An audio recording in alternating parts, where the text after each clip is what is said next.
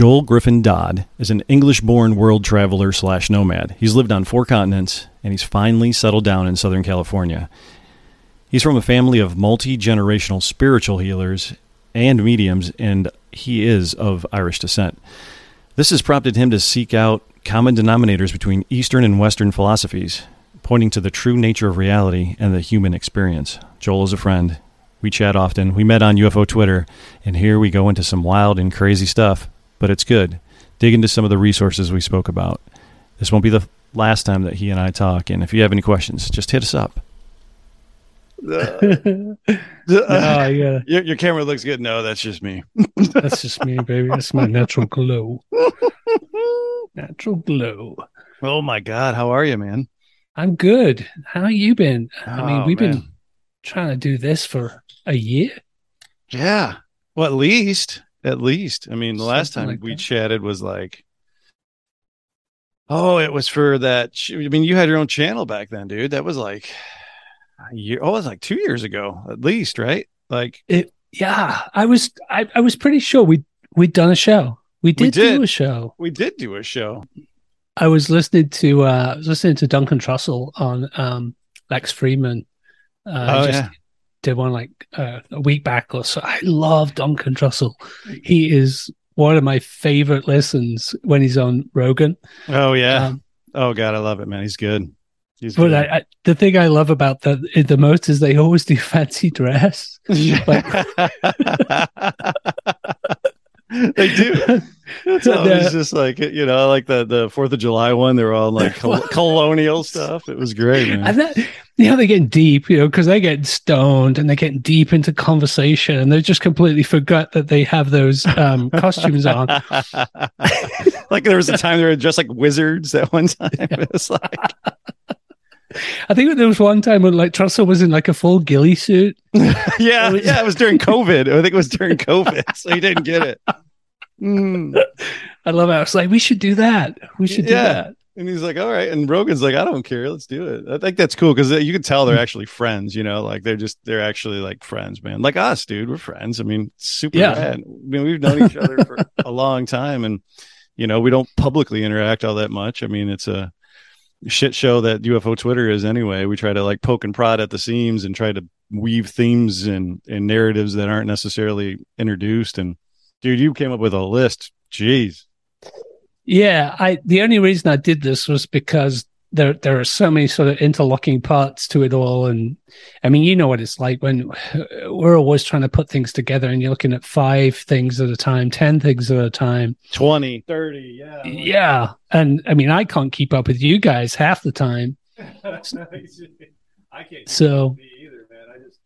I don't know. I don't know. I mean, we've been doing some amazing research, but it always comes back to the most inconspicuous things, dark thing. Yeah, they're really dark things, man. And it's just, I mean, John Luke and I spent a week at John Warner's house in DC and in Virginia. And, we had like a whole entire week of like conversations that are just, I mean, the most intense, in-depth, you're talking years, 20 plus years of research at minimum out of all of us. And then you got Warner, who's done the deep history drive and his family connections. And then no matter what, it always gets back, and it's always dark, man, no matter what, it always happens that way. And it's just kind of like, what do you do, man? And I don't know. I mean, I think with Warner as well, as like his perspective,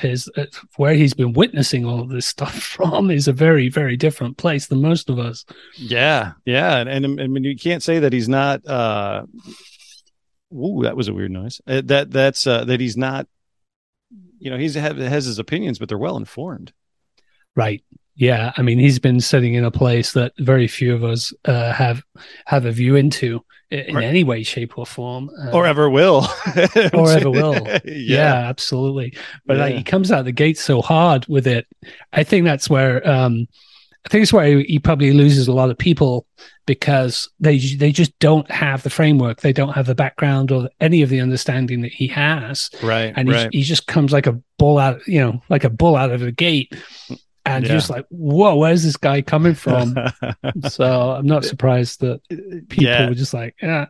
Yeah, oh no, and I get it, man. It's just that he, it's hard because I mean, like guys like John Luke and I who have done the research, who've been around, have delved deep into this whole thing, can hang because we know, we can have these conversations that normally, like the conversations we have that most people can't normally have, and I think that's needed, and I think that there's going to be more of that needed if and when, the UFO messiahs actually produce a body or craft or whatever they're going to pop out of the closet. I think that there's going to have to be a lot more conversations. There's going to be a lot of people that have nowhere to go and nowhere to talk to, and I think it's great that we can actually be there for each other as friends, and then maybe the little things we do like this little podcast may help other people go, hey, I'm not alone, or I have these thoughts too, or whatever. Oh, cool. I've been looking into that my whole life. I just didn't know where that puzzle fit until now. And dude, I mean, we're there. And I think the whole outline you dropped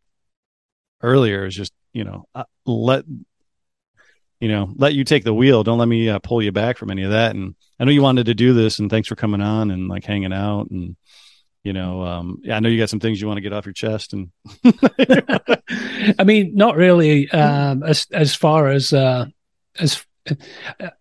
whole UFO world for me right now has become so.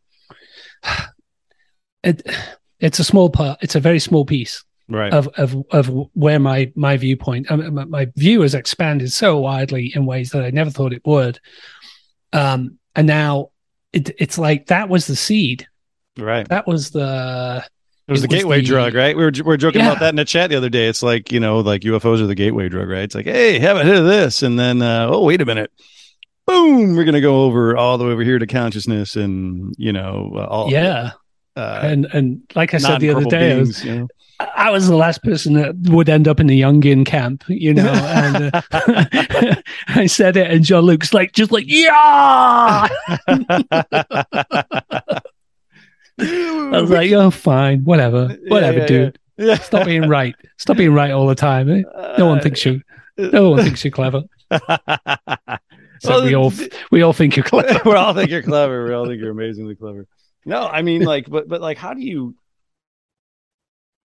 I think that once you see past that part of it, you get into this deeper part, and it's not like you automatically start believing in unicorns and fairy tales. It's like, well, and once you realize that A, the government's been lying to you for 75 years, B, just through any minute research you've ever done in your life can tell that there's a broader reality than we're being presented in any type of form anywhere on the planet. You start to open in your mind to like a whole world of things that, may not be possible or, probable, but there's a possibility there that could be actual reality. That could be what we are engaged with every single day. And like, you've done an amazing job putting this together, and I'm going to let you go, man. If you want to touch on any of this stuff, I mean, there's so many concepts here that you've gone, when we first, I hope I'm not airing dirty laundry, but when we first got into a chat together with our group that we have, you were on the one side where like none of this shit is possible. I don't believe any of this shit at all. It's nuts, nuts and bolts, not necessarily, but like you were kind of on the, and correct me if I'm, saying anything incorrect here, but like you were just kind of like, this is all bullshit, and you guys are on, what are you guys sniffing to? Like, well, I can kind of see where all this shit is going, right? I mean, is that kind of, did I phrase that right? I mean, it's so difficult to put into words, right? Just be all these cuts like, that's it. I've been framed. That's how most of my damn shows are anyway. I got to cut out all the shit we're not allowed to talk about or supposed to talk about. But yeah. So I was just like I was in the car on the way home thinking, okay, we're going to do the show, get together. And, I haven't done any shows for a long time. I've been trying to just stay off of that circuit and read and read as much as I could. And And you know what it's like. As soon as you start doing that, you get this book, and this book talks about this one thing, and you're like, well, I haven't heard of that thing. And then they'll mention a book by an author, or they'll cite some other thing. And before you know it, it's just this infinite expanding network, this tree of branches that they just start flying off all over the place. And your book, your to-read list, it's just like the Empire State Building. Yeah. No, that's it, man. And then you're like, well, where did this all come from? And then you try to boil it down. Well, and I think we do a lot of really good stuff in our group. I mean, because we have a lot of people that kind of know, that have already maybe one step up removed or ahead or behind of that curve. And it's kind of like, and we're really good at researching and going, oh, wait, what about this? Boom. And putting these things together. And it's amazing kind of the things we've come up with, I mean, yeah. And then you find one link and you go, he's like, why did I read that? It's like, I'm not going to sleep for 2 months now, and I can't. Yeah. But who am I going to tell? You guys. I'm going to tell you guys. That's it. I mean, you get to the point where I think you're so deep into this stuff, or you've gone like so far out there that your options are to, talk to the small group of people who are following a similar path, or basically the author of the book who died in the 1800s. Or your psychologist. Oh, yeah. Because you can't talk to anybody else about it, right? Yeah, a lot of therapy. Yeah. But I mean, I've always had an interest in Eastern philosophies. Mm-hmm. And I mean, all the way back when I started sort of poking my head into ideas around, what paranormal and, UFO stuff is this idea that, look, these philosophies, these religions, they've been around for thousands upon thousands of years. Right. And they're pretty well documented, and the documentation has been pretty well preserved. So I feel like it'd be really, really foolish to not take them into account. I mean, there's got to be stuff there, This isn't just people all getting high and making shit up and then spending days coughing them into tablets for no apparent reason. Right. Oh, yeah, for sure. I mean, that's like the base.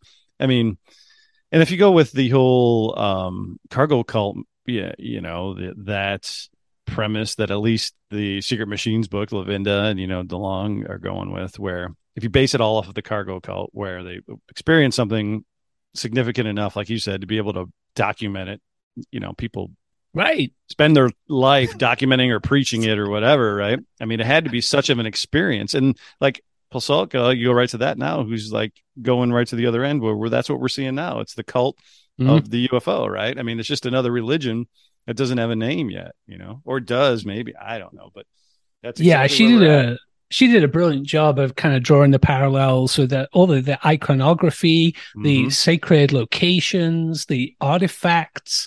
I mean, she really just like listed it out, bang, bang, bang, bang, bang. And I think the first time I read the book, I was very much kind of new, reasonably new as far as taking an objective standpoint to the subject. So I read that book like I think a lot of people did. It was like, wow, this is kind of cool. They're out and they're going to crash sites and they're finding pieces and they're, this guy's from NASA and he seems really high up and he knows what he's doing. Special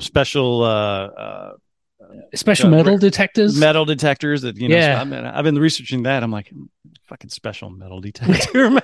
I know. It's like, unless there's something I don't know. Like, I mean, it's metal, right? I mean, yeah, but yeah, I mean, there's, and then you go down that whole line where, I mean, you're right. The bullet points line right up, right? It's like all of the religious aspects of it there. And it's almost frightening. Well, you realize when you read the book, I think the second time, and you've got a better perspective, you realize, no, this woman embedded herself with these people. Mm-hmm. She embedded herself with believers the way any good investigative journalist does. Right. And because of her speciality, she was able to see through a lens that most people can't see. She has this amazing foundation and understanding of not only religion from a belief standpoint, but she understands it from a structural standpoint. Right. Sort of how they come to be, what they look like, how they're organized. And then you start to realize she's literally saying, no, this is a religion. You guys you're not listening to what I'm saying. Right. And that was a real eye opener for me because it kind of really started me off down the lines of understanding belief systems. Okay. And watching how belief systems, affect people. It doesn't matter that you're an admiral in the Navy. Mm-hmm. You're going to have personal belief systems. And, if your religion is very important to you, and you feel like it is, a moral guide, then you are going to bear it in mind when you make key decisions. Yeah. Yeah. And that's not to be mocked or looked at in any kind of non-serious way. I mean, it's a real thing that happens and has happened throughout the entire history of the world. Right. So it's a big deal.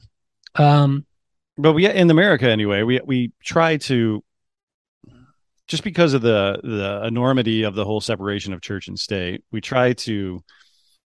I think we tend to, as a society, glaze over, not everybody, but I think there's a lot of glossing over of the whole separation between church and state, where but then you have some political, people in politics that'll run on, basically religious tickets. And I wouldn't even say that it was a ticket, but it's like, they have the backing of this religious institution, whatever that is, right? They have this type of backing where there's, the congregation, whatever, the believers of whoever, well, he's a Christian, so whatever, or, this person's a Muslim, so they're already put into a different box than the Christians. And then, you already have that categorization anyway. But I think in America, with the original premise was like, hey, let's separate that shit, right? This is the church and this is the state. But like you said, it bleeds over to even a personal decision on so many levels that it's you can't separate the two, right? There's no way. Yeah. And I mean, if you look at the wording, it's separated of church and state. It's not separation of belief or moral values and state. There you go. And yeah, I mean, I think it's no secret that, America was founded by people that were sick of the shit that people from my country were doing. Well, especially, right? Yeah. Hey, fuck you, Brits. But they were tired of the church. They were tired of the church having so much influence over the decisions that were being made. Right. Right. So I think it's kind of important to look at that detail and say, yeah, separation of church and state, but that doesn't mean that the forefathers, the founding fathers of the country, and many, many influential decision makers are, of course, going to be they're going to be guided by their faith because they see it as their moral foundation that keeps them, on the straight and narrow. So I think it's a bit naive to think that wouldn't be the case. Right. But then, all of this does play into everything we're talking about in terms of any type of political influence that any of the UFO topic has throughout the years. I mean, we've heard, we've been berated with how many times we've been heard from the talking heads that said that, somebody higher up didn't want to look into UFOs because it was demonic, right? It was evil, and we don't want to look into that, and I look at all of that from a two-sided mirror, right? In my perspective, anytime I've ever presented with any type of that information, I go, well, really? I mean, what if we just turn that all the way around and look at it from the other way? I mean, what's the truth here? I mean, like, we're getting one side of the story per se, but what does that really mean? Is that really happening? Or is it, like you said, the influence of one person's moral beliefs, or is there a more directed, concerned effort from a larger group, that may have a larger influence that we are unaware of inside of these institutions that are, maybe pulling the triggers on money or donations or something like that are, putting these people into positions where they're at? Is that part of it? Is the complete opposite of what they're telling you? It's never simple. No. People are always trying to boil things down to little quick headlines or snippets or memes. I mean, the article that I wrote, like Cowboys and UFOs versus the MIC. Yes. I had a whole section in there that I'd written about the Collins elite, or the concept of the Collins elite. Right. but as I looked at it more, I was like, yeah, I hear this come up a lot. It's a very interesting perspective. But outside of Nick Redfern's book, I was like, where is the evidence for this? Where is the meat that really supports these concepts outside of the idea that it sounds like a plausible thing? Mm-hmm. And in the end, I just decided to drop it from the article. I just didn't feel like there was enough weight to it. And other people talk about it. It's been brought up. I know like Elizondo has said multiple times that he was frustrated inside when he was inside, and he'd just come up against too much religious pushback. Right. So I think everyone jumped to the Collins Elite thing on that, and I'm like, yeah, is it though? Yeah. So I think you got to be careful with that stuff. Right. Oh, yeah. And you do. But I mean, it's, I think it's, we never talk about, what do they always say? You never talk about politics or religion in public, right? Because you're going to piss somebody off no matter what, right? And those are the hot topics. And, those cross into ufology and whatever else constantly. But people are still, even people that are used to speaking about fringe topics or things that you normally wouldn't have at a dinner conversation, still do not want to bring up religion or politics in the middle of this stuff.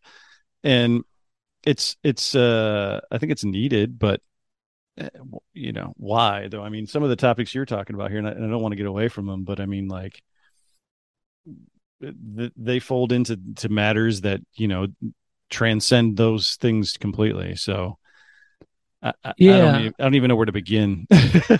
Well, I mean, I think it's a good enough segue when you're talking about people expressing things that they have deep belief in. They've had profound experiences, then of course that's a very passionate thing. Mm-hmm.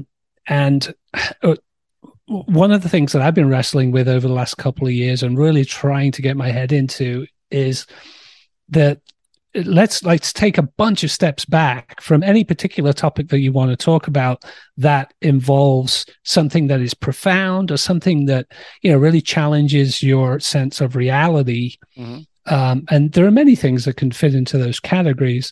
And I think anyone who's done a decent amount of research into any kind of paranormal or unusual experience field starts coming across a lot of the same examples over and over. And as long as you're not one of these guys that says, well, I only research Bigfoot, and I don't pay any attention to apparitions of the Virgin Mary. Right. I don't think there's many researchers that are that hardcore.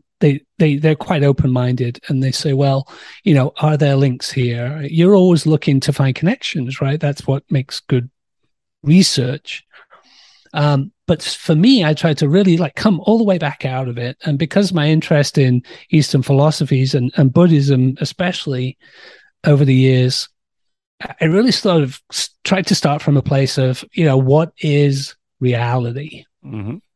And that for me is if you can't start wrapping your head around that, then I think you're building the rest of your pyramid of data on a faulty foundation. Mm. So we'll just start off with what is reality. I'm not even halfway into my first beer. I brought the whole bottle down. Right. So let's get that one out of the way. I've really been enjoying the work of people like Donald Hoffman, for example. Great book, The Case Against Reality, where he makes this fantastic, very compelling argument that what we witness and what we call reality is nothing, it's nothing more than a range of signals that come to you from 5 quite limited senses. Mm-hmm. And we've proven that to ourselves through our advancements in technology. We realize that the human ear can only hear from, well, depending on how old you are. Yeah, for me, not much. Right. And if especially when my wife's yelling at me, I don't hear any of that. If the wife's giving you a hard time, it drops down to a real low range. Can't hear that part. Seriously. Yeah. but your vision, you only see a very small slit of the electromagnetic spectrum, and so on and so on and so on. We have a very, very limited range of experience. And if I had someone give a great breakdown of it. So think about yourself in a completely black void, a vacuum. There's nothing for you to touch. There's nothing for you to smell or taste. Nothing for you to hear. Nothing for you to see. So complete sensory deprivation. Try and imagine yourself at that place. Mm-hmm. Now introduce sound. Mm-hmm. Well, now you're starting to get some sense of your place in that void. Something is loud. It feels closer. If you have stereo sound, then you've got some kind of positional coordinates that you can put together. Okay, so next let's introduce smell. And now you have 2 points of data, and if there are smells associated with things as they come closer or go further away, you're starting to build another more complex image. Right. You introduced sight, you introduced the other senses, and you've gone just in those 5 steps. Those 5 steps. Five. Still your first beer, right? I know. It's very strong. It's like 4.5%. I'm not a lightweight, honest. Wait till the end of the interview. So we've gone from absolute void to describing our entire human experience in only 5 steps. Right. And that's pretty wild. It really kind of puts it into context for you. Especially when you look at some of the stuff that, I've seen Grant Cameron kind of tip me up to the stuff that they're doing, the kids that are seeing blindfolded, right? Have you seen any of that stuff? They're blindfolded, and they're, people, they're mindfold, they call them, right? So they got the kid that he had on there that had, they taped his eyes shut. They literally taped him shut, and they put this thing on there. They had sensors in there, and they know that there's no light getting in. This kid's getting in a car, and he's driving around.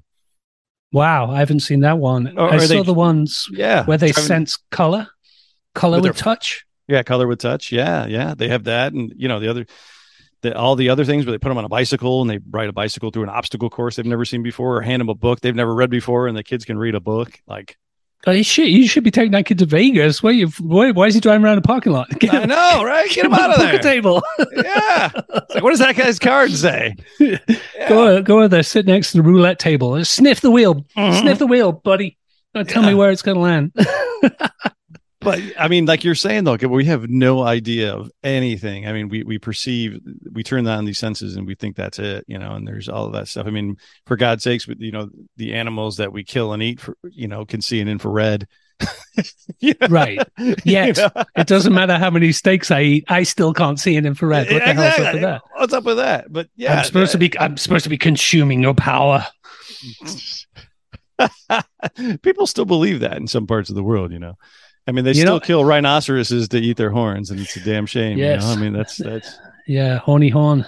Yeah. So, I mean, you're right. Objective reality is objective. I mean, your reality is completely different from mine than anybody else's. But we have this shared collective consciousness, right? Right. Or this matrix, or whatever you want to call it, right? We share. This is a microphone. That's a microphone. This is a shirt. I mean, we know these things, or we can at least project them into our own reality. But then where does the weird shit come into play, right? Right. So you've got this collective, subjective reality. Right. And I think that's the first key point that it's important to point out, at least to follow us down the route that we're going to take here, is that the idea that when you turn off the computer game, all of the items that existed inside that game just continue to exist somewhere. Mm-hmm. I think that's a great analogy for thinking about the way that potentially we look at the universe. And that is certainly the ideas that are communicated through some of these very, very ancient philosophies that have been around for a long time. And they communicate them in these very beautiful, poetic ways, like where we're just dreaming our existence, or, In the beginning, there was the Word. The idea that if God looked away for even a second, that we would all cease to exist. And these are all the same examples of this idea that our reality only really exists because we witness it existing. Right. And the idea of an objective reality in this model requires us all to just basically agree on our subjective realities. And it's almost as if the more people agree, then the more it hardens into this consistent sort of coherent space. Right. And then, and then Hoffman does a great job of basically saying, because we have this limited set of senses and because they have a limited range of experience, then there's a good chance that maybe earlier in our development that perhaps we could see more. Perhaps we could hear more and so on and so on. But because we need to survive, and the human body is a survival machine, right? Right. The only function of the human body is to stay alive long enough to fuck so we can make some more human bodies and then just die and get out of the way. What do you want to do when you grow up, Joel? Well, I already did it. I'm out. You and I are just redundant now. It's just like, nah, did what you're supposed to do. Get out the way because evolution has got a job to do. Yeah. So if you can't eat it, fuck it, have to fight it or run away from it, there isn't much point in it showing up in your senses. So how do you do that? Where you put the UFO in that position? Exactly right. Exactly. That's the question, right? Where does that fit? Why does that show up on the radar? Because it doesn't. I think it shows up because it doesn't. Right. So then there's that thing. So then it automatically takes you away from all of those preliminary aspects of your reality and you go, well, that's not part of the puzzle. I mean, that's not part of my reality that I can put into words. And a lot of people just go, and the wheels just spin out and they take off, or they go down the whole rabbit hole of, the shame and the ridicule that the Robinson Commission, the panel did back in the 50s that are just like, you're a crazy lunatic. If you see any of these things, you're nuts and you need to get your head examined. Right. So nobody wants to bring that up or talk about it. But like you said, in all the Eastern traditions, it's welcomed. It's like, oh, great. You saw the great fireball in the sky. Thank you. Come to our bonfire later. We're going to talk all about it. Right. Because they've built into their culture a space for this to exist, and they haven't taken. There's so much about Eastern tradition. I swear this is just my first beer.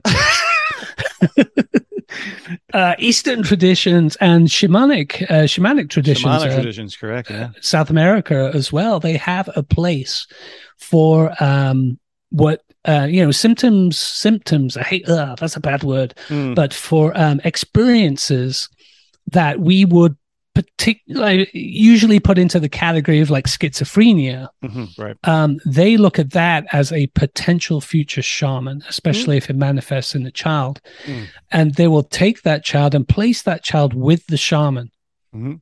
And those people go on, in many cases, to become fully functional members of that community because it isn't ostracized. Right. They're not labeled as wrong or broken or insane.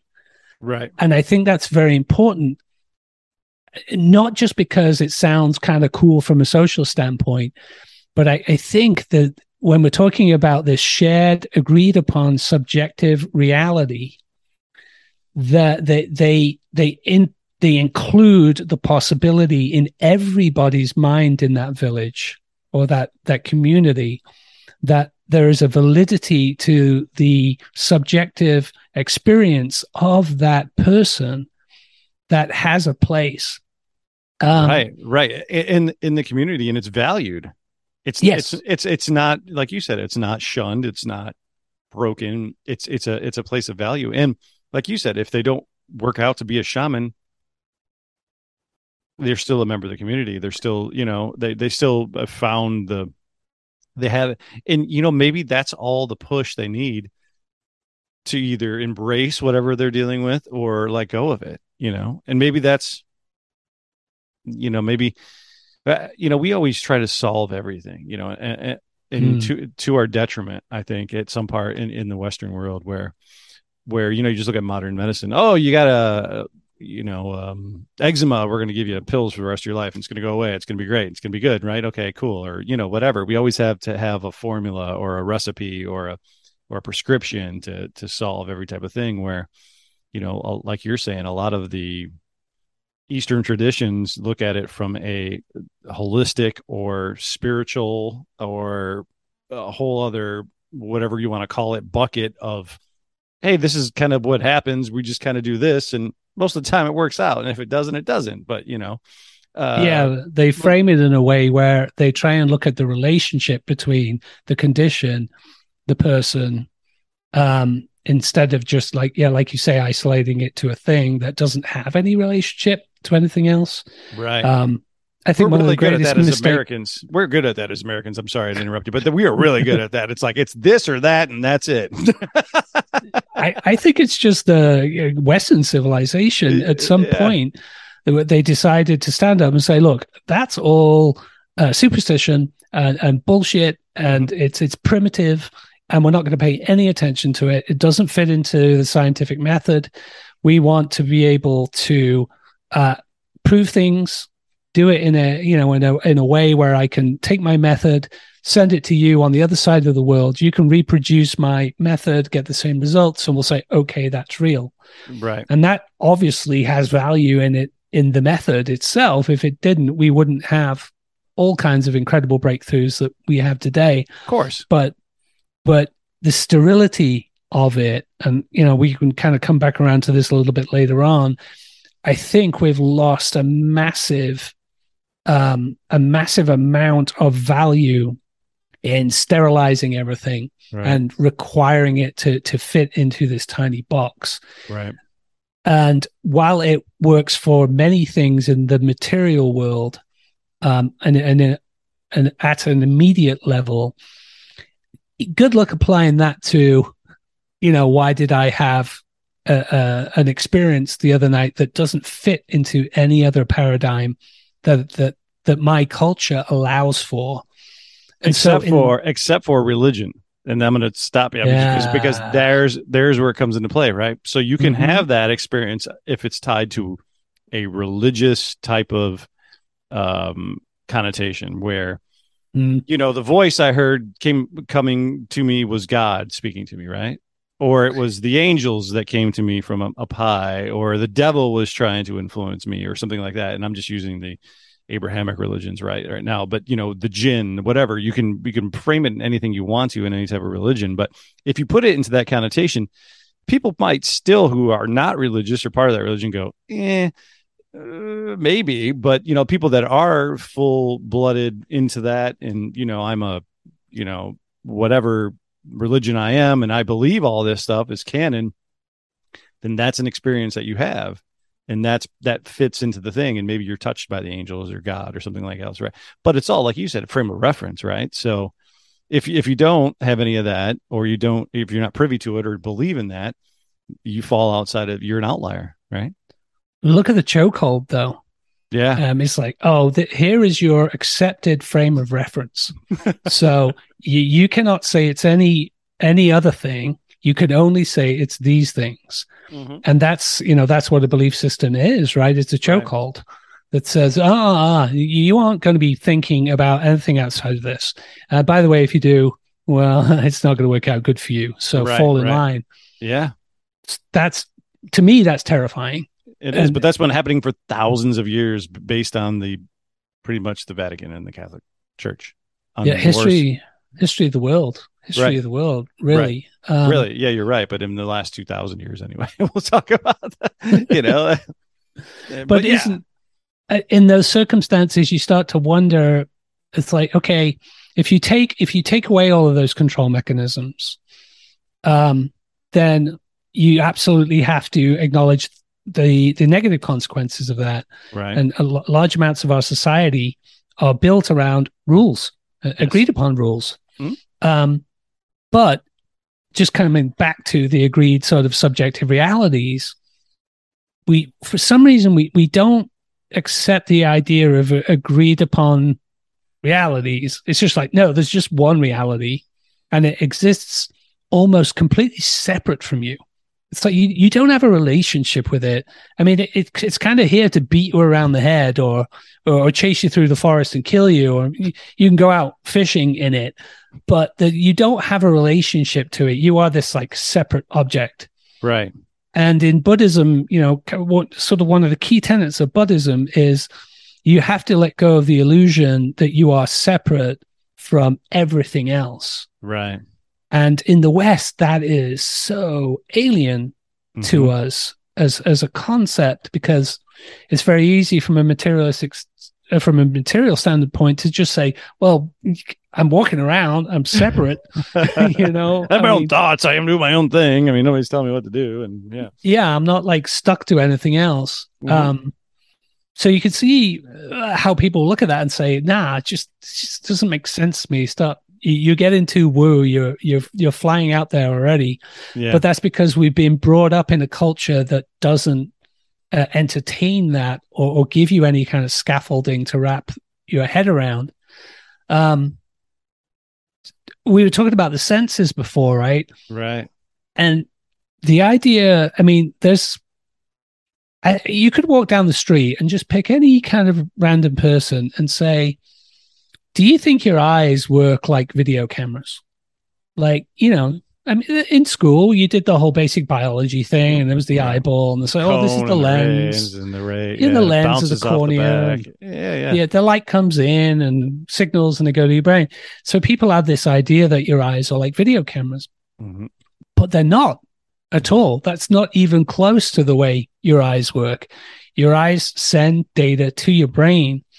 They go through a pretty considerable filtering and buffering system where your brain is always looking to do the brain, the entire anatomy is looking to do the most work with the least amount of energy, right? Right. That is how nature works. It is always looking to be the most efficient it can be. So over time, your brain builds up a library of sort of pre-approved visual models of things. And in a way, it is kind of trying to predict what's going to happen next when you're looking out into the world. And if nothing changes from the prediction, your brain doesn't bother taking in that new information. It just bypasses it, right? It's just like, that's what I thought. It's just like, I knew that was going to happen. And that's where a lot of the illusionists and things come in, because a lot of people from throughout time have figured out the sleight of hand things, or like, you can play inside those spaces where you're talking about, where your brain can't process this because, and it's, believe it or not, it's a scientific study that has been done for thousands of years ago. Your brain is processing this part over here, and if it's at so many frames per second, it can't pick up this motion or this thing or whatever. And people can do things right in front of you where your brain just tosses it out. It's literally right in front of you, and you just. There's a fantastic example, and you can see it online. I think it's called like the invisible gorilla experiment, something like that. You can find it on YouTube if you look for it. So it's just a still camera, and there's like 6 people in the camera frame, and they're all throwing a ball backwards and forwards to each other. I think there's like 6 people, 3 balls, and they're just generally just touching a ball backwards and forwards and catching it. Halfway through the video, a guy in a gorilla suit walks right through the middle of everybody. Now, apparently about 50% of people, the first time they watch that video, don't see it. They don't see the guy in the gorilla suit. Now, as soon as you tell them there's a guy in a gorilla suit that walks through the video, they watch it again and they see it. Right. And that it's an amazing experiment to witness, because if you see it and you're one of those people that does pick up on the guy in the gorilla suit, it's like 6-foot dude in a gorilla suit. He walks right through the frame, and it's unbelievable to you. And this is really important, right? In my experience that I just had, I saw that guy in the gorilla suit, like you, and this is where the visceral responses come in. It's like, are you fucking blind? There's a guy in a giant gorilla suit. And then there's the other 50% of the people will say, what are you talking about? I didn't see, there was no guy in that gorilla suit. And then they all, proceed to beat each other to death with sticks and rocks. But it's a perfect example of a subjective experience. So there are scientific studies and methods and papers out there. And like you say, people have learned how to take advantage of these things, even just for a stagecraft, for fun. Right. Or you can go into the marketing, and I know you maybe have some experience in that, where, the subliminal messages or some of the cognitive symbology and marketing, will apply pressure to different parts of your brain that you didn't even know what's going on. Well, I see this and, oh boy, I want that, right? I want this thing, or I want that experience or whatever. And I mean, you can talk way more about it than I have. And and if you don't want to go there, I'm sorry if I push that button, but yeah, no, 20 years in marketing and advertising, and I get this little twitch every time someone brings it up. No, but I mean, people don't know about that side. I mean, I think it's a really good thing that you've been there, you've lived that. I mean, there's examples. The latest example, I'm a car guy, and the latest example that I know of recently was I think it was a Formula One racer, and I could be wrong, but it was, I think it was Formula One. It was a really fast car, and they outlawed cigarette brands from advertising. For I don't know if I'm wrong about this or not, whatever. But the way they created this graphic on the side of this Formula One car, or this fast car, whatever it is, was that at high speeds it would basically have like the Marlboro logo or something on it, right? Or you would basically see it, right? Yeah, at high speeds, because this car is going 120 miles an hour, right? But if you looked at it, it was just a bunch of stripes, right? But if the car is moving at 120, it's like blatantly the Marlboro logo, right? And you're like, with the refresh rate of the camera, right, frames versus the speed. That's fucked up. That's why I got out of advertising. That's like recently. That's like, this is the past couple of years where they're like, you can't do that shit. Somebody figured out, was like, nah, man, you can't do that. So that's like 2020, 2019, 18, whatever. Yeah. But I mean, it's been going on since the 40s, 30s, whatever, right? I mean, there's absolutely sordid history of that. I mean, my dad's 82, and he told me stories. Was like, well, yeah, before it became a big deal, you'd be sitting at because everybody went to the movies, right? The theater, they'd sit there and they'd watch all the news and everything at the theater and all this stuff. And he's like, everybody would be sitting there, and all of a sudden everybody would get up and go get a Coke. And he'd be like, I love that story. Yeah. And he's like, nobody would know why. It's true. And it's true. And they would just throw like one frame or two frames of a Coke, somebody poured a Coke. Tyler Durden style, right? Yeah. But Dad said it was real. It was like, everybody would get up and go get popcorn. Like, what the fuck? Yeah. And then I guess somebody caught on to it in the 50s, like late 50s, early 60s, were like, you can't do that. It's like subliminal messaging, right? I can't believe that. I'm pretty sure it's still going on. Oh, yeah. But you've been involved in it. I want to hear from you. I want to know some of this stuff. I'm sorry to derail you, but I mean, that's some shit I'm interested in. No, I mean, I don't think they do. I mean, I'm sure there are people that like to experiment with ideas around that.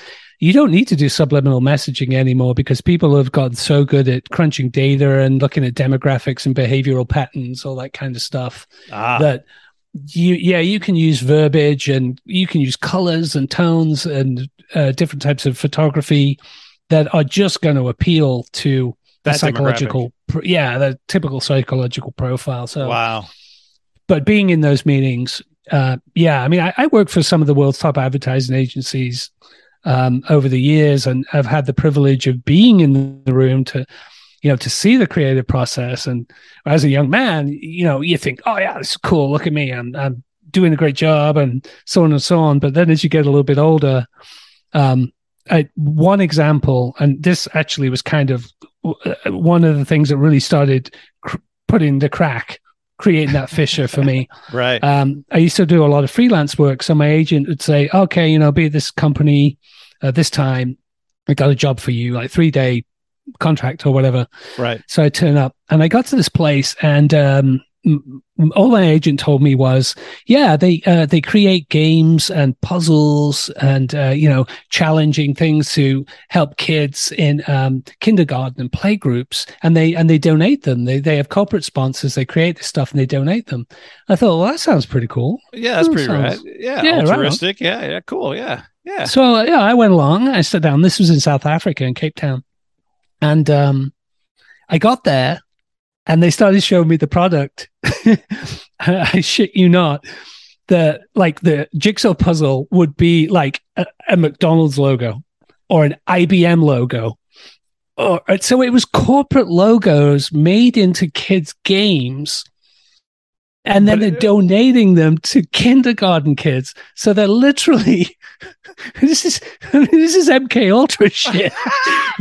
So it's like a bunch of ducks running around, and it's just like a McDonald's logo, and like it wasn't even ducks. It was just the fucking logo. So they're imprinting these kids with these corporate brands. Like, yeah, get them while they're young.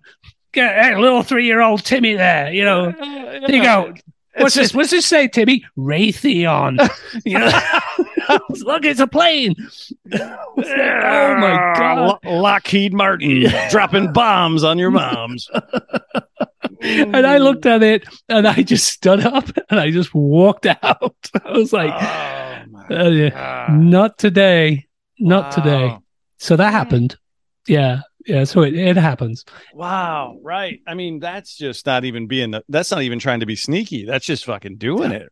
Yeah, that's just doing it. It was bad. It was bad. So yeah. Wow. So, but I mean, but circling back to like our senses and like our range of, like, we figured out early on those liminal frames that we encompass, right?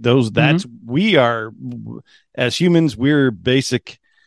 Building blocks are A, B, C, and D, and we know that we can hear in this spectrum, we can see in this spectrum, we can feel, and we can taste, and sense and smell, all of the 5, and we can manipulate the hell out of those at any time we want to, for at least half of the population, if not more, at will.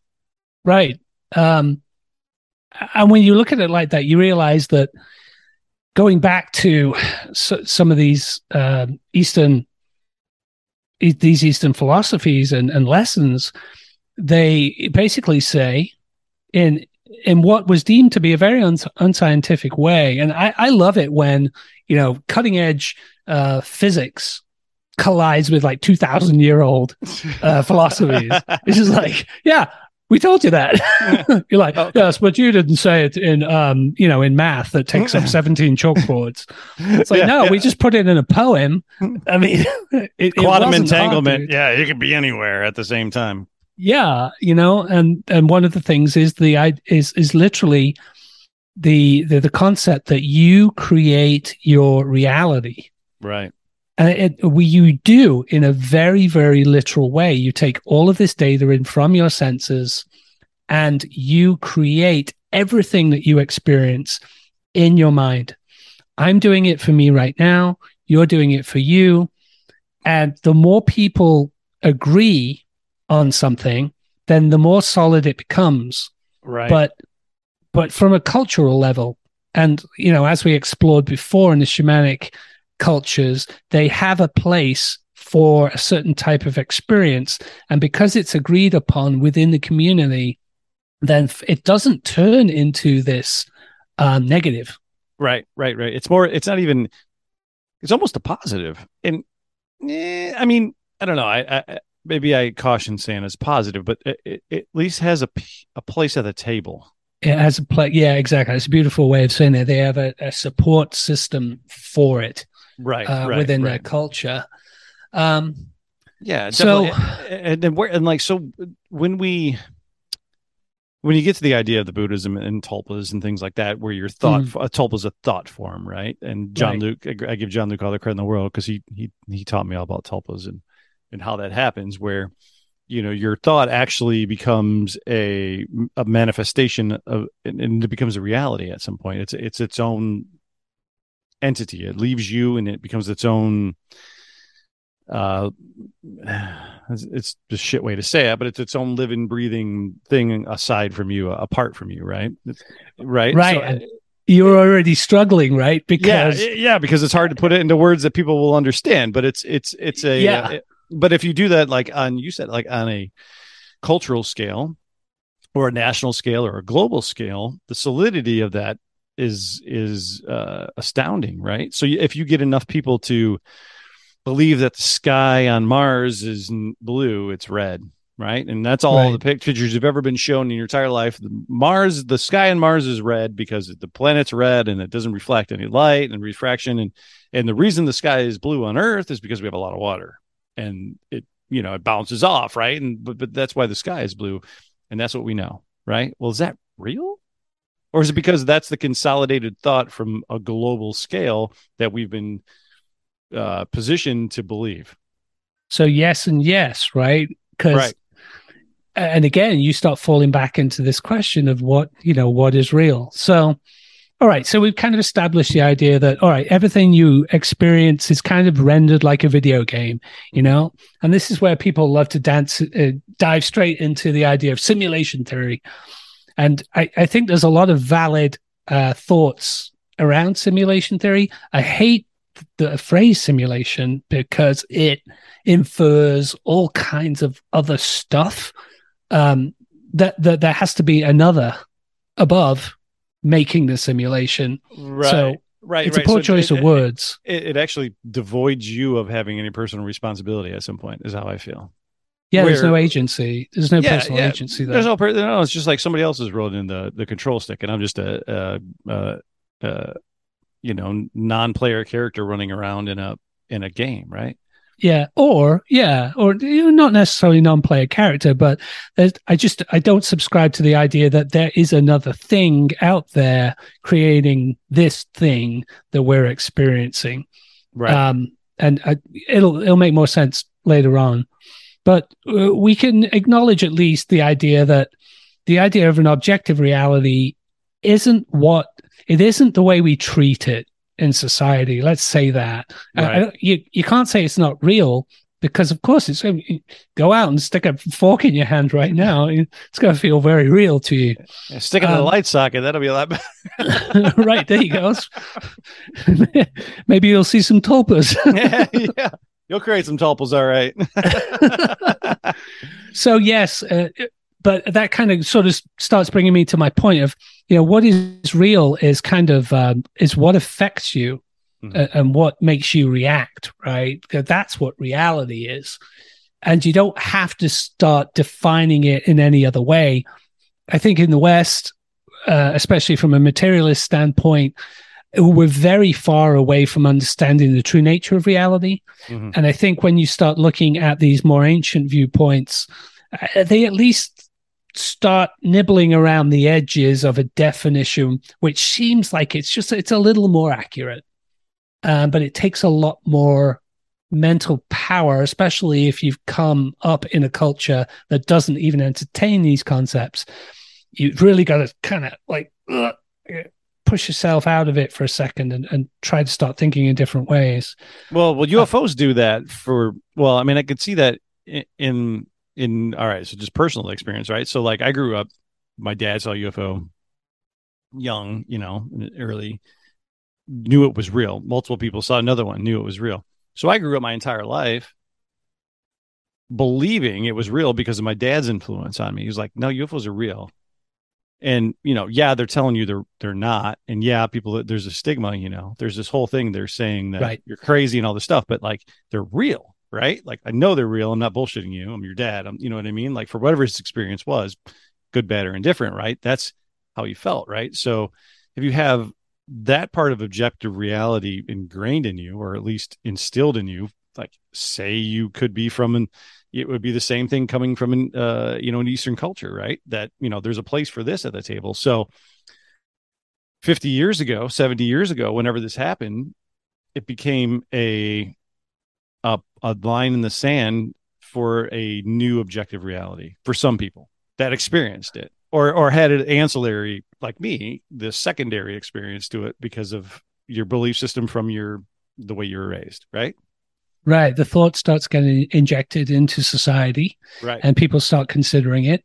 And in the beginning, a new thought isn't necessarily welcomed into society. Of course. And I think that's a built-in mechanism. Oh yeah. Because, especially if you acknowledge the fact that everybody does have subjective experiences, you can't just have everybody's subjective experiences all being thrown into the pot and taken seriously straight away, because you have total chaos, right? What do you mean the light's red? It was green to me. Yeah, it's just like, oh my God, a Bigfoot. Oh, walking over here, went through another dimension. Well, it's interesting you should say that the other day, because I went for a ride in a spaceship, and you just have total chaos. Everything, all reality breaks down and people just go insane, because they don't have any stability or continuity from one thought to another.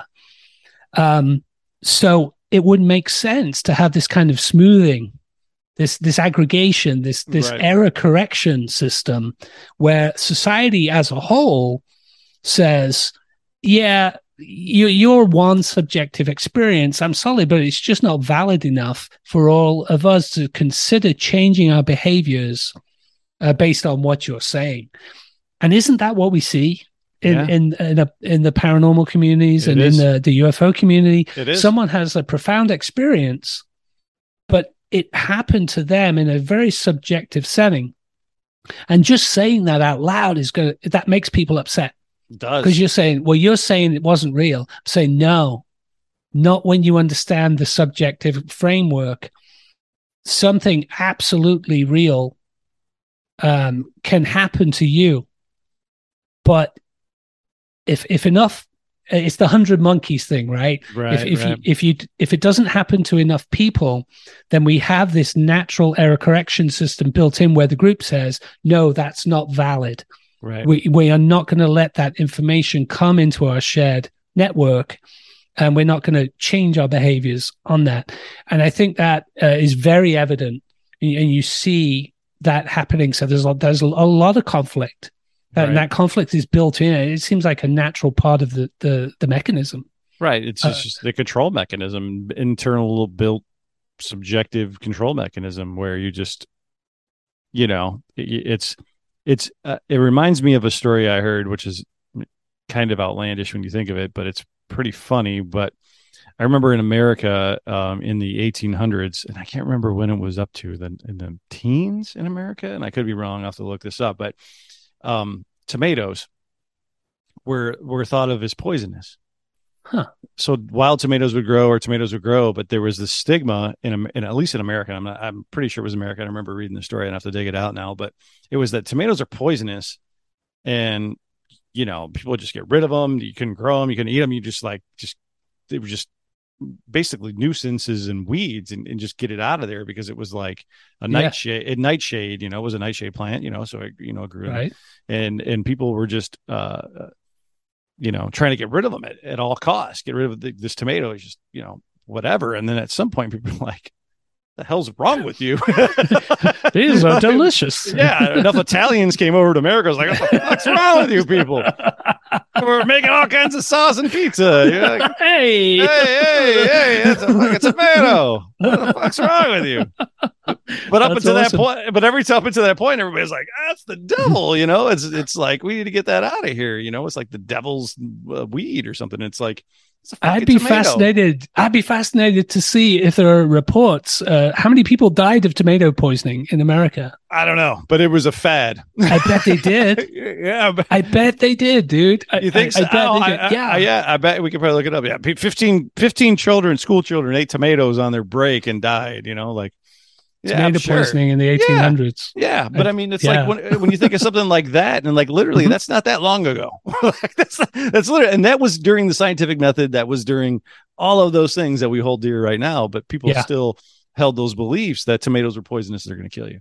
So what do we do with disincarnate voices? What do we do with objects we see in the sky? What do we do with Marian apparitions or Bigfoot or whatever else you can come up with? We just yeah, it's poisonous. It's going to kill us. It's the devil or whatever, whatever type of core context you have built into your subjective reality, right? But to reject it. Yeah, what if the UFOs are a way, and I think Valet hits on this a lot, is what if it's a way, it could be a control mechanism, but to control what? Control your belief in something outside of your subjective reality? Maybe that's what it is. Maybe it's enough to get enough people to see it, to get enough people to buy into it, to get enough people to, like you said, the 100 Monkeys thing, to get to the point to like, well, yeah, it's real. Okay, it's real. Now what? What is it?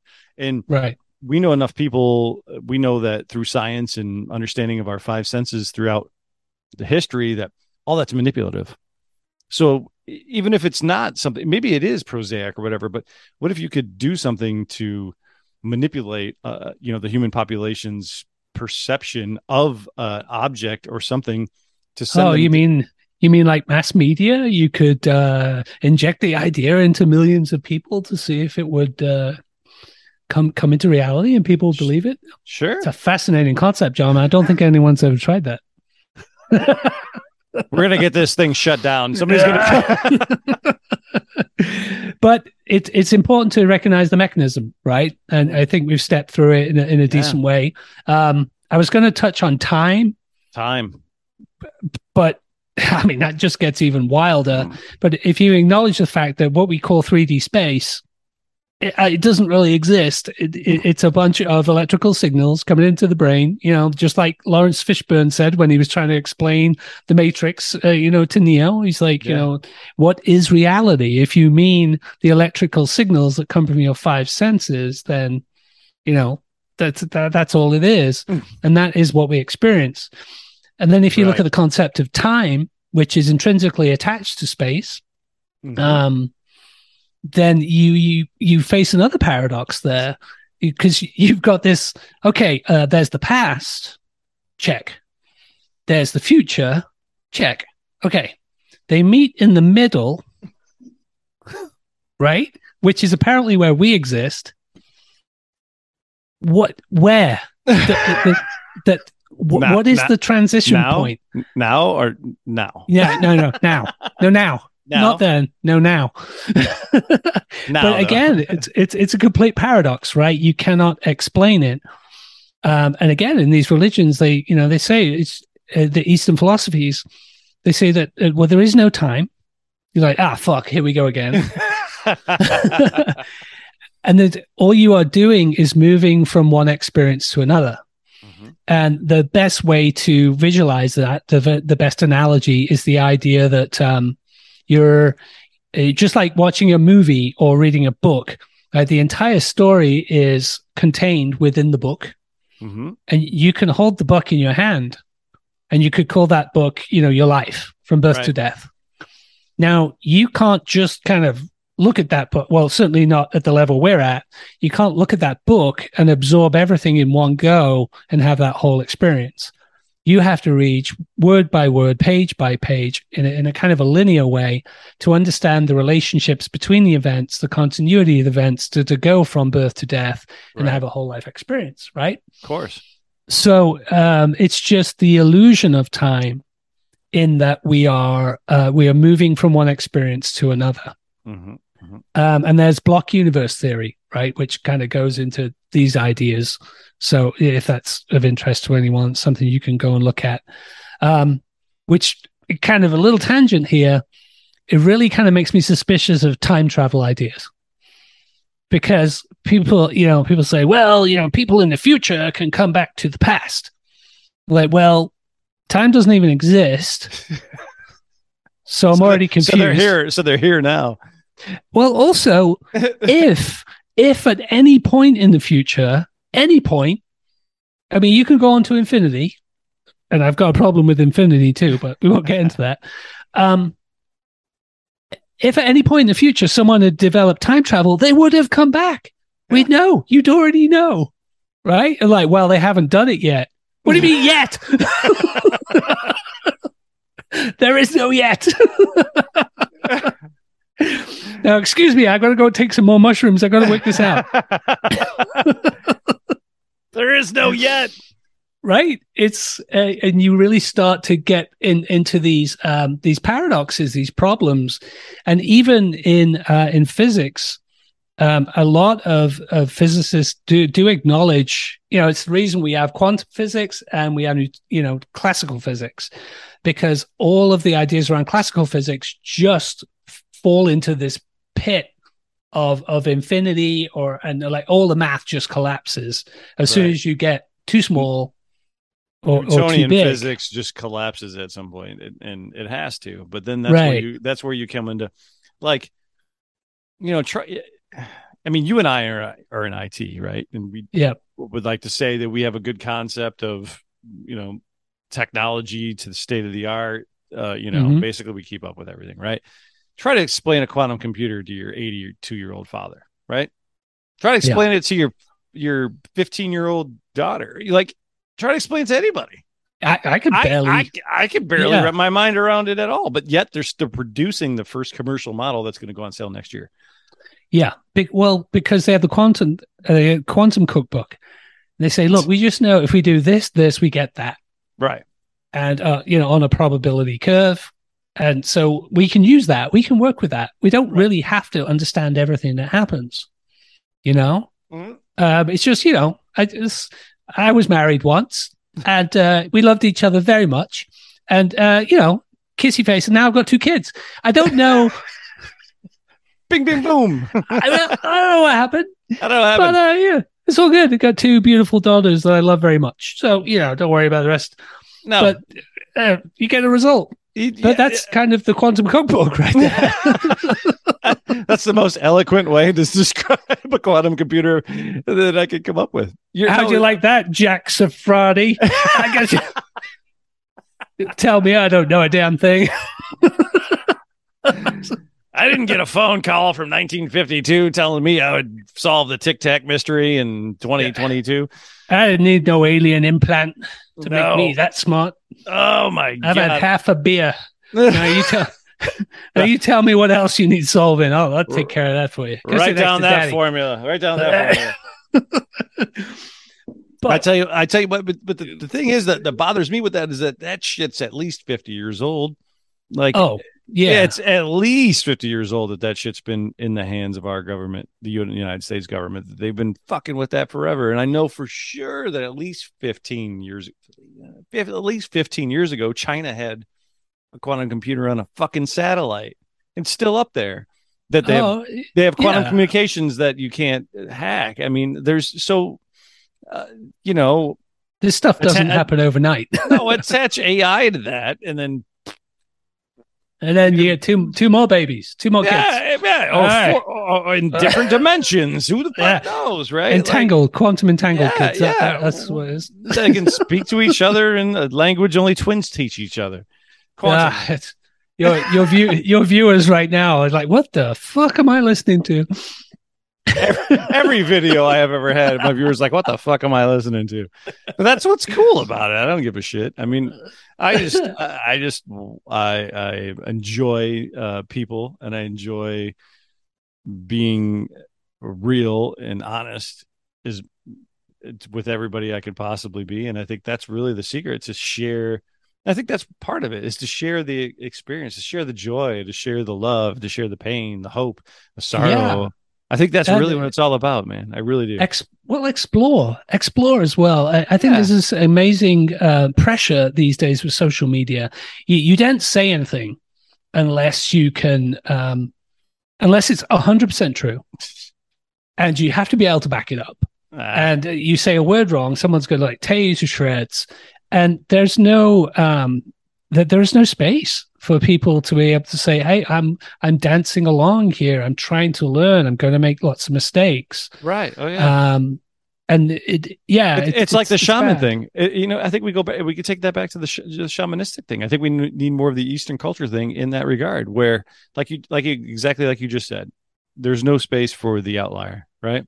There's no space for the outlier in the cyber world, right? Or the social media world, where, all right, well, this guy's or girls need, has wild accusations or experiences or whatever, and immediately they're shut down. Same thing we do in the Western culture, right? Well, basically the cyber world, the internet, whatever, is built on the Western influences, right? I mean, obviously this shit didn't come out of a cave in Tibet, or it'd be completely different. Right? Obviously it's built on the Western, framework for what we believe is objective reality, right? So how do you merge the two? And I think it just comes down to individual people, and maybe it does take each of us being able to be accepted, accept somebody.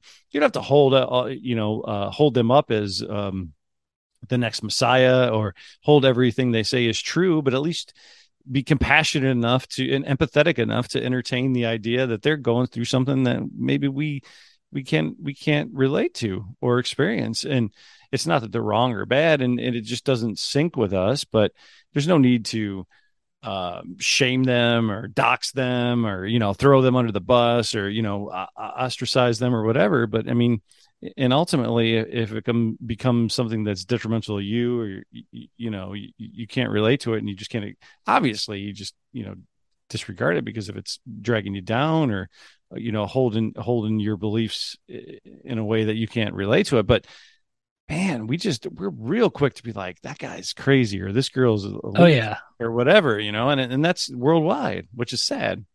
Yeah, I think whenever you get new information, you feel like under this pressure to make a judgment call on it as soon as you receive it. And if you don't do any kind of research, you can't do that. You have to take information, you have to just gather it together, and just say, I don't know. I think from an experiencer standpoint as well, you do have to acknowledge and sort of push back on the experiences a little bit and say, look, I'll listen to you, but I'm not going to listen to you if you sit there and just start proclaiming all of these truths about it. I'm totally fine with you saying, I don't know what that was. I mean, I've had experiences. I had an experience about 5 or 6 years ago. I'm walking down my driveway. I'm just taking the trash cans out on a Sunday night. It's dark. And I've been in the house a good 6 or 7 years. So I'm very familiar with the topography, the landscape, the mountains around me. And up in the sky, there is a diamond of 4 lights, perfect diamond of 4 lights. And I know there aren't any houses there. It was much higher than the mountains. So it's just sky, right? Sky. Yeah, it was just sky. And they weren't particularly far away. I mean, they looked like they were within a mile or so. And they're just there, just in the sky, a diamond of 4 lights. And I stop and I look at them for a bit. Well, that's weird. And I put my trash can down. Fuck it. What are you going to do? And I walk up my driveway and I turn around and I stand and I look at them. I'm like, what the fuck is that? That was your moment. That was your Kundalini moment right there. It was right there. It was like one of those little cracks, Yeah. And but to this day, I don't know what it was. It was your worldview just shaking. Like that was it. But then you said fuck it and walked in the house, didn't you? You're like, what else are you gonna do? It's like I'm just gonna go back inside again. They're not doing anything. They're not gonna fly down and talk to me. They're not. It's just a perfect diamond and it was a large diamond. It wasn't like some little cluster. It was a large diamond. White lights, bright lights, green. Yeah, white lights, much brighter than the stars behind them. No noise. For no apparent reason whatsoever. And I look at that now and I wonder to myself, did I have a subjective experience? Did anybody else see those lights? Right. And I had no framework for that before. But I'm not going to start running around saying to everyone, that was a UFO, or that was an angel, or that was, because I don't know what the fuck it was. Right. Oh, yeah. But it was something. Well, that's good. I mean, that's a great place to be. And I know we talked about this in the chat today because I brought it up, and this is hilarious. But like Nick Hinton and I were hanging out at my deck, right? Yeah. And this is, I think it was last summer, and we're hanging out, and we're talking, and it's been, it's getting dark. It's dark now, right? It's dark, and we're hanging out, and I've seen this a little bit before, but it's like James Ian Dooley did a video on it about flash bulbs, right? So like you're looking at the sky, and it's just like it looks like a flash bulb going off, and there's videos of it all over. You can look online, just a poof, poof, and you're like, what is that? It looks like an old school flash bulb going off, And I had seen it before as well, but Nick is sitting. I'm sitting with my back to the house, and Nick is sitting, like I'm facing you, and he's sitting there, and we're talking, and it's just going boom, boom, boom, boom, boom all around him. I go, Nick, turn around. And he turns around and he goes, yeah, fuck it. I just ignore that shit anyway. Right. What are you gonna do? Oh, it's like the sky's exploding behind you. Just like, yeah, fuck it. It just happens all the time. I don't know. There's only so many cell phone videos you could take of that. Yeah. He's like, it's just fuck it. I don't care anymore. And it's just like, well, at some point, the crazy diamond experience you have or whatever experience, it's like, it's fucking part of my reality now. Right. And Nick is one of those people that has gone so far out beyond that objective experience. Ripley, my cat, she likes to come and join in on Zoom stuff. There she is. Hello. Go away, Ripley. You cannot be on the internet. You're not above 13 years old. Oh my God! Good. All right, sorry about that. No, but all right. Yeah, Nick is one of those people. He's just gone so far out beyond any of this, worrying about if something is one thing or another thing. I love it, man, because he just yeah. I think once you get to the point where you just welcome it, it comes in. But that's scary too. I mean, because you're asking for it at that point.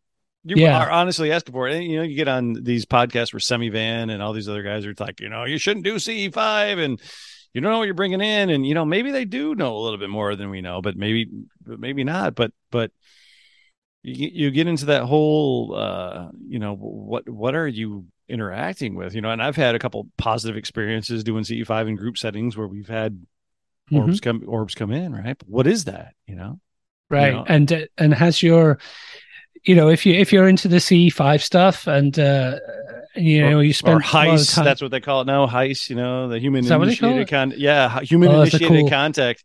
Yeah, when I get CE5 has got the Greer dirt stamp on it, so they don't want anybody talking about. Oh, geez, change the acronym, rebrand. Yeah, right. UAP, UFO, USAO, USAO. But I mean, if you spend time doing that stuff, I know James specializes in that stuff. He's got a long history and he's really dedicated to that. Is your intent creating something? Of course, it is within your reality. Yes. So the first question is, how subjective is that experience? When you do it with other people, and we know this again from studies, right? You multiply intent, the more people that you add. As long as you have good focus and you're able, that all the people in your group are disciplined enough to really be able to stay on point. 1 + 1 doesn't equal 2, it equals 3. And then you add another, and that's the power of 6. Then you add another, and that's the power of 12. It seems to be this exponential growth rate when you get focus and intent. As prayer, right? When you get enough people together, it's the same thing as prayer, right? How many experiments are out there where they're like, oh yeah, we got this plant over here, and everybody pray for that plant, and everybody yells at this one, and and they show it happening. So what you've got interactions between energy systems, and this gets to another point, again, going back to Eastern philosophies. And this is the one that really kind of like smacked me about the head. This was the one that took me a really long time to... Bye, Ripley. There she goes. She's leaving. This is... It really, like, I just couldn't wrap my head around it. And it was the idea that thoughts... I don't want to say, actually, I shouldn't say thoughts, because thoughts are kind of from the conscious mind, right? So let's say intent, or intent. Emotion, something much more visceral, something deeper down. Create the objects in your reality. And I'm like, what? I mean, what do you even mean by that? I mean, I hear the words. Right. But surely you don't mean what the words sound like you're saying. And if you look at the Seth Speaks books, right? I wrote it down here so I wouldn't forget it. Yeah. As you read the words upon this page, you realize that the information that you are receiving is not an attribute of the letters or the words themselves. And we do that every day, right? We read words, we understand what the words mean. They're representative of something else. An object or person, place, thing, whatever. Yeah. An emotion, a fear. And yes, we've distilled a unlimited amount of senses into a very short cryptographic thing that we can read and understand. A symbol. Yeah. Pretty much symbology. Right. Yeah. Right. And again, we have this fracture where we're okay, well, that's words and language. But when you start talking about symbols and symbology, you're like, I don't understand that. But so you do, because you do it every single day. The alphabet is a bunch of symbols, right? And you assemble them all together to express different thoughts and ideas. But then the Seth Speaks thing carries on and says, words are methods of expression. So physical objects are in a different kind of medium. And that it took me so long to wrap my head around this concept that physical objects are rendered in your subjective reality, and they are a representation of an intent or an emotion.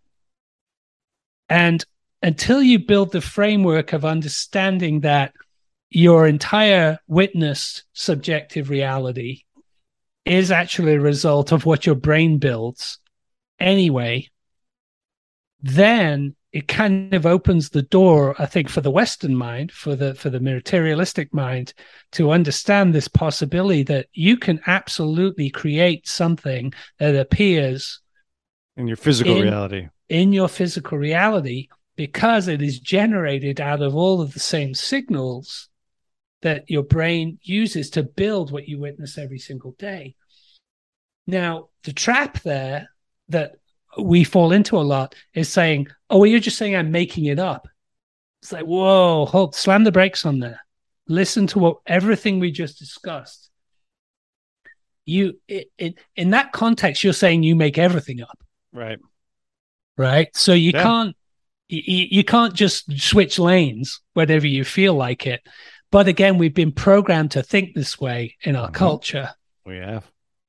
So now we've got this idea that I can generate things, very, very real things, within my own subjective experience, at least. At least that, right. Now, if I'm extremely good at this, my intent, my will, could potentially manifest it in another person's subjective reality. One person, 10 people, 100 people. How good am I? Exponentially, like we said, the multiplications of it. Then you could walk on water. All right. Or I could feed a lot of people with a couple of fishes, a couple of loaves of bread. You can heal the sick. Yeah, absolutely. Water into wine. That's kind of how that works. Right? So it really starts to shatter your world when you start to look at these things and take them into consideration. It does, but not for the Eastern culture, the Eastern part of the world. That's just another day, where they're like, well, duh. Well, yeah. Duh, that's how reality exists. And it's very hard to argue against it.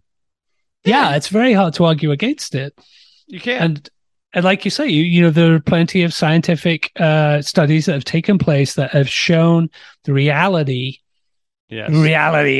You're like, oh shit, I can't use that word anymore. Right. Of intent and will manifesting in very, very real ways in our world.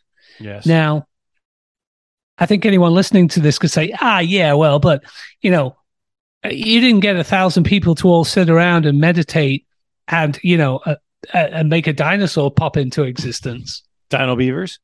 Ooh, good point. Only ambling dino beavers, though, very slow ones. Yeah.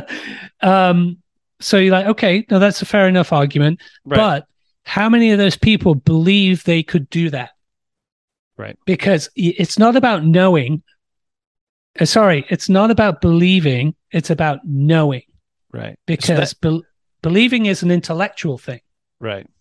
Knowing is a visceral thing. And it's a right brain thing. That's where you get to the whole right brain, left brain thing. And so like it divides back into that's where the religions of renown have held power for all these millennia, right? Where you get 1,000 people who believe that they know, but they also believe, right? So they believe. You got to get them there, yeah. Yeah, so right. they believe because they're showing up, and they know that this is going to happen. They know that the Eucharist is Jesus's body and blood, right? They know that, and they believe it, right? So when they do that, so is it? Well, I don't know.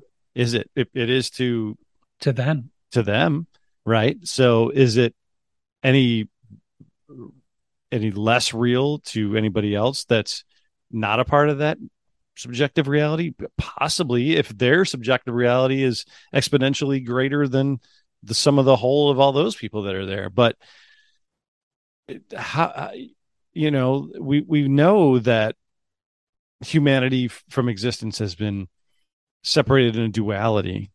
The divine feminine, the divine masculine, whatever. You can divide it up into a billion different things. And I think that is one of the greatest tricks that or control mechanisms or whatever you want to call it that's been played out upon humanity since time immemorial is that you can't get everybody on the same quote wavelength to believe one thing or two things. I mean, obviously we can do, water's wet, sand is dry, things like this, right? But not obviously though. I've got to interrupt you. Yeah. Not obviously, because you've actually shown that they are perfect examples where everybody is on the same page. And it's where you start to try and shoehorn people into beliefs. That's where you can't get everybody on the same page. Right. But there seem to be visceral, accepted values and understanding about our world that everybody does believe in, and so we all dream the same dream, and we make it very, very real. So the fascinating idea about that is, if you could do something that could not convince, God, I gotta watch my words. If you could do something that would inject a knowing into the root reality rendering engine of every human being on planet Earth, that people could fly. Could we all just fly? Maybe. And the materialists will say, well, the laws of physics don't allow for that. It's like the laws of physics could also be a part of this rendering engine. Exactly. So when you start losing beliefs in the laws of physics, does that change corporal reality? Probably. Yeah, but I mean, you have to break through again from believing to knowing. So that's what the materialistic standpoint comes into play as far as subjective reality and science, where we talked about this earlier, where I can repeat this experiment in France. I can do the same thing over here in Budapest, and we can do this thing in China, and it's repeatable and whatever. So until we've subjugated ourselves to believe in more of a sacramental type of reality where this equals that, and if this doesn't equal that, then it doesn't exist via science or the scientific method, right? And they've tried to we've tried to hijack the high ground on that, the intellectual high ground. Right. This doesn't fit into this box, then it doesn't exist. But if you start manipulating that science box, that repeatable scientific method box, or not hijack, but I mean, if you could use the five senses, the manipulation of the five senses to hijack that scientific box by making things appear in the sky. Yeah. I mean, it gets into creepy territory, right? It gets into very it's MK Ultra, right? It's the mind control. It's all that shit, right? Yeah, absolutely. One more thing I kind of wanted to bring into that sort of whole sort of objects. You got to reel me in. You got to reel me in. I know we're on tangent. And this is why I had to write a bunch of this stuff down, because it flies off all over the place. There's a great book called The Cipher of Genesis by Carlos Suarez. I got that. Okay. Cipher of Genesis. Okay. Fantastic read. I highly recommend it for anyone who's kind of interested in the stuff we're talking about today. One of the things that he tries to present in this book, he presents a lot in this book about what Genesis really means. It's pretty wild. Right. But one of the things he points out is the ideas around the Hebrew alphabet. Katav Ashuri. I apologize to anyone who can pronounce that better if I butchered that. But the Hebrew alphabet, it's a variant of the Phoenician alphabet. Okay. And he points out the idea that not only we already know that letters and numbers are shared by the same symbol in Hebrew alphabet, right? Mm-hmm. Yep. But he explains that in Hebrew,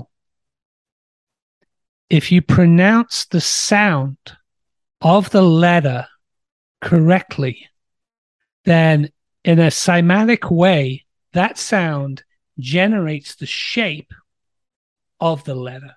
Wow. Interesting. Right. Let that sink in for a second. So now we have got sound, which is harmonics, which is energy, creating a shape, which is also a letter and also a number. Wow. And think of the elegance of a communication system like that. It's math, it's language, it's form, it's energy, and all of these things are transmutable backwards and forwards. So it's not just one way, it's another way. And we already understand that every shape, every physical shape in what we consider to be reality resonates and puts off its own frequency, its own harmonic. Right. So the shape is the harmonic creates the shape. And then we've got the idea that we have this language that creates a sound, very ancient language that creates a sound, which creates the shape, which is the symbol of the language. I'm just like, like, what the hell? Basically, you're speaking things into existence at that point. Speaking things into existence, right? So, physical existence. Yeah, absolutely. In the beginning, there was the word, right? And just like, oh my God, stop making these connections. You're freaking me out. But tune in next week, everybody. But these are all the things we've been told. We've been told this in countless doctrines, in countless philosophies from all over the world. And I love finding these common denominators.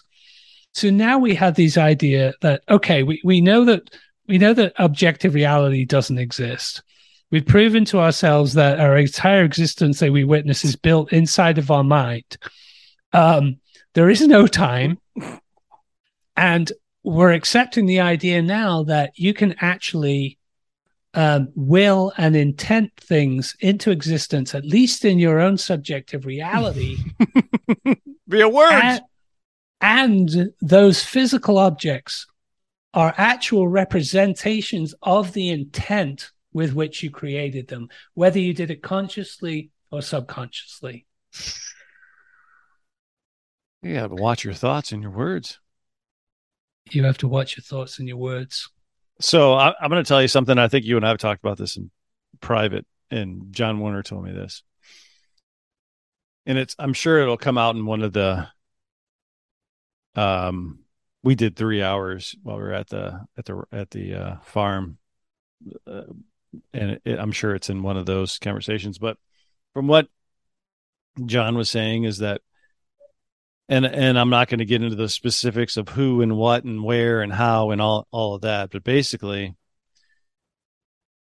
humans this is from John, that humans are valued all over the cosmos because of this ability. And this is interesting that we've tied this into this, that because of the ability that, for example, let's just theorize here that there's a different set of rules in physics for another advanced race somewhere else, that whenever they walk into a room, everything that is needed is created at that moment mentally or via words or telepathy, whatever you want to come up with, right? So we can use this, we can speak the words, the sounds, the vowels, create this table, this chair, this microphone, all these things that are around us. Right. But they're there for the only in proximity to your periphery of it, right? Your creation of it, right? So these are all here. As soon as I walk out of here, all this disappears, right? Right. Yeah, you're rendering your media of this. Yeah. So from what John told me that he's heard from whoever is that humans are valued and used as a commodity at some point, because when we do the same thing and walk into a room, we create the same rendering that we are here. You and I here, I'm wearing this shirt, this coat, this hat, these headphones, whatever. But when I walk out of this room and you and I walk out of this room, this stuff is still here. This is still a physical object that's still present. And nobody and apparently nobody else can do that. That's a lot of power. So that we are coveted and sought after and used for the creation of this objective reality that exists in our proximity that we can manifest. So we're just gonna this whiskey glass exists. And when I walk out of the room, it's still gonna exist. It's still there. Yay, humans. But when these Octurians, whoever the hell, walk out, that shit goes with them, right? Like, so they're like, guys. They're like, how do we get more of the whiskey? What's going on, right? So, fucking amateurs. I'm just putting it out there. I mean, I haven't done that before. I'm just saying that. Like, wow. I mean, that is new information that have been presented to this year. Like you said, you take everything in and you see where it fits. But if you put that in the context of what we've been discussing, like, it's amazing, right? So if we have this innate ability to create solidic objects with our objective thoughts, words, speech, emotion, intent, and when we do it, well, what do humans unconsciously? What do humans do? Unconsciously. What have humans always done since the beginning of time? It doesn't matter how advanced we get. What do we always do? We create.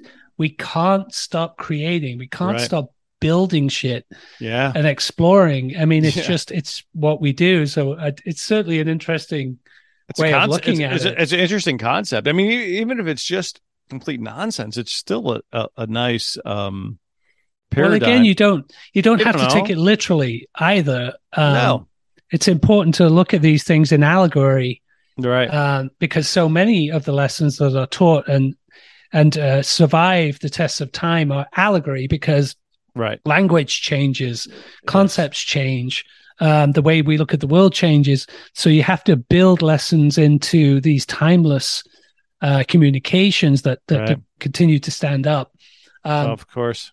And if you look at the evidence that, coming together, communing to amplify the power and the solidity of the experience that you create, then you start to understand then the Eastern idea of we're not separate. It's like, I love the idea of, like, there's all these little branches on a tree, right? And you're one little branch, waving in the wind over there. I'm a little branch. Oh, what's up, John? How's it going over there? And I'd say to you, you know what? I am an individual. I am completely separate from all things, and you look at me, you're like, you're a fucking idiot.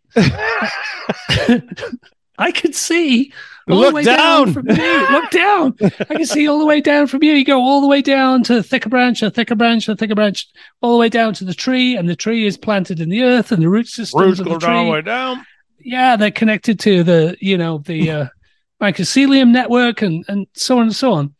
So I think the proof is almost there. The fact that we can come together to amplify intent, it means that you are all actually connected, and you're resonating together in a stronger way. You're turning up the volume. There's more voices in the choir, right? More voices singing that song into existence. Well, that's what I mean. This is crazy, and I know everybody gives DeLonge a lot of shit, but one of the things. I mean, I went to see him. Oh, I don't know what year it was, but when he did his, Angels and Airwaves tour before the new album, and he plays this thing at, like midway through the concert where it was like just this female voice that comes on. It's like, science has proven that everybody, when they attend a concert, everybody's wavelengths sync up to whatever. I don't know if it's alpha, theta, whatever, but, everybody's on the same wavelength and, all this stuff. Now, somebody recorded it and I actually have it on one of my videos, believe it or not, but it's like the power of that, of music and the resonance and the sound and getting all of that group of people together to be on that same type of, wavelength, and I keep saying wavelength, but, the frequency or whatever, the rhythm, the feel or whatever, but it's like a sympathetic synchronicity of resonance, like everyone's starting to vibrate in the same way. Yeah, absolutely. Right. And that's powerful. I mean, that's a powerful thing. I mean, that's when you go back to even the tribalistic drumming and the rhythm and the sounds, and you get into all of those things. Yeah. Flow state. And you get into that, and it's like, those are the type of things that can change the world, And why are so many experiences connected to flow state activities, music, art, dance, painting? There are so many flow state activities you can do, but if you start looking at the statistics of experiences, it'll pop out to you real quick. Really? Oh, wow. Yeah. So again, it's not this. We're not making massive leaps here. Right.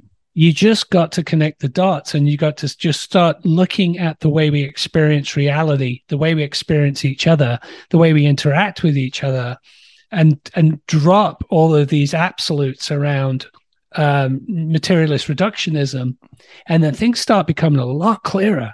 Right. And then you can see why these cultures don't have any problem with the idea of, there's grandma's spirit come walking on by today, because they understand the fundamental shaman, framework. Bring him over. Yeah, bring the shaman kid over. Yeah.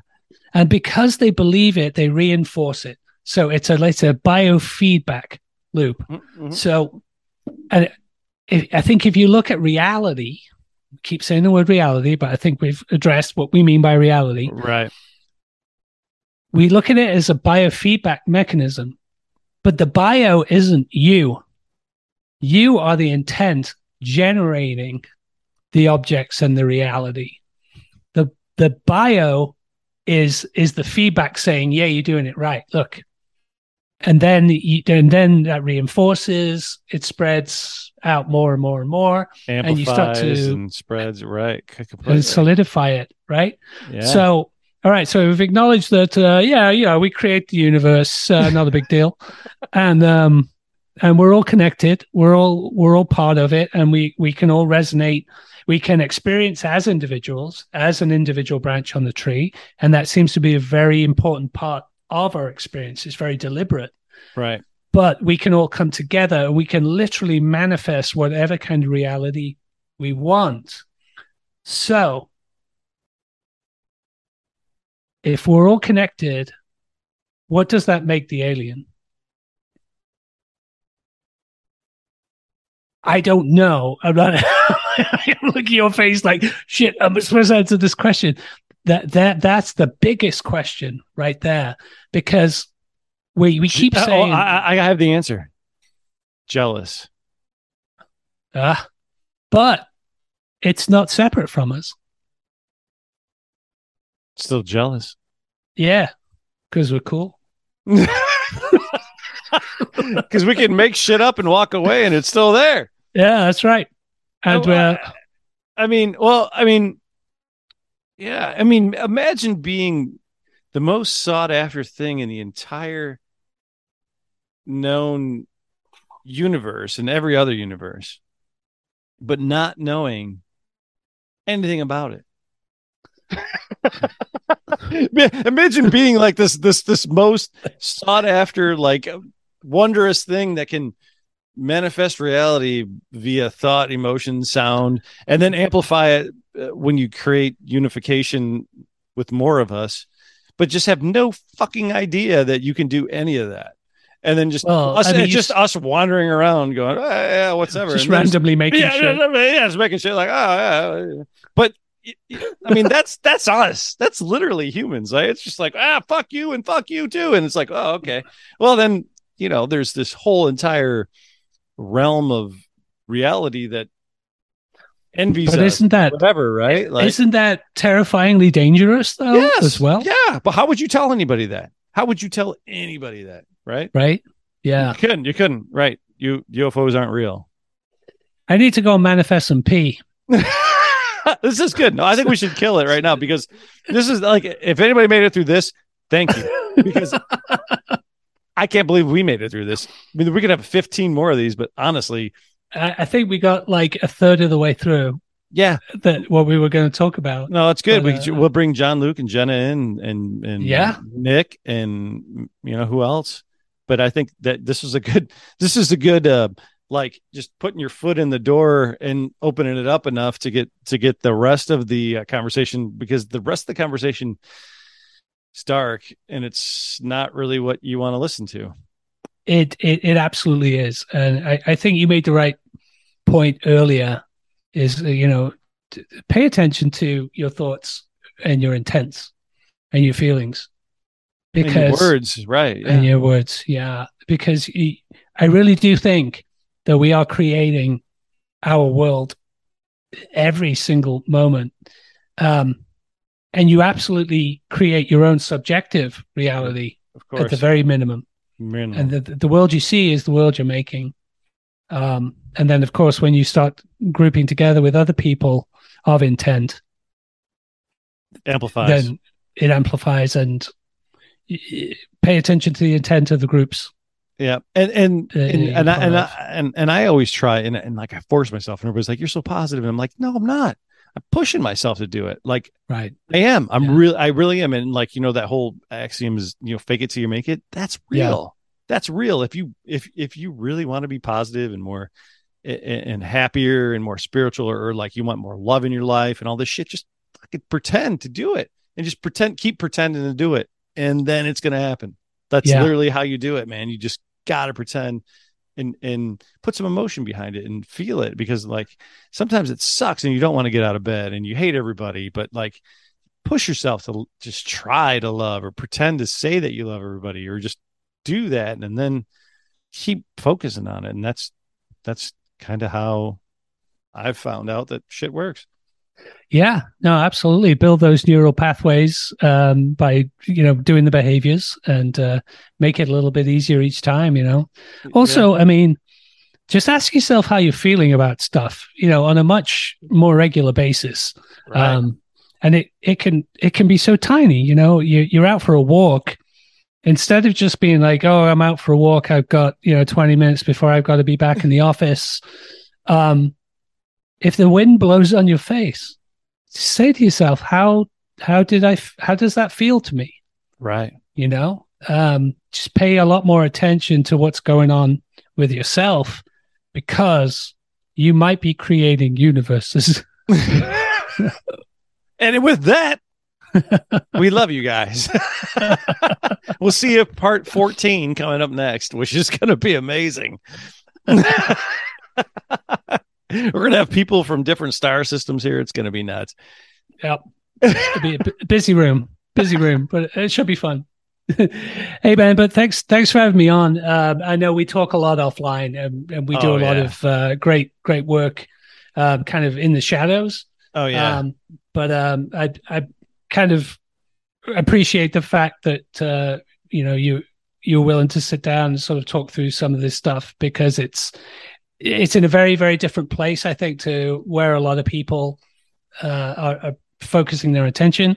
And I'm just hoping that, if we start talking about this stuff, then people will start considering it and sort of maybe integrating it into their own frameworks of the way they're looking at things. And I don't know, maybe it'll help some people sort of make a few things fit into place. Yeah. And if not, they're going to be like, what the fuck is going on? Yeah, these crazy bastards. What the hell are they talking about?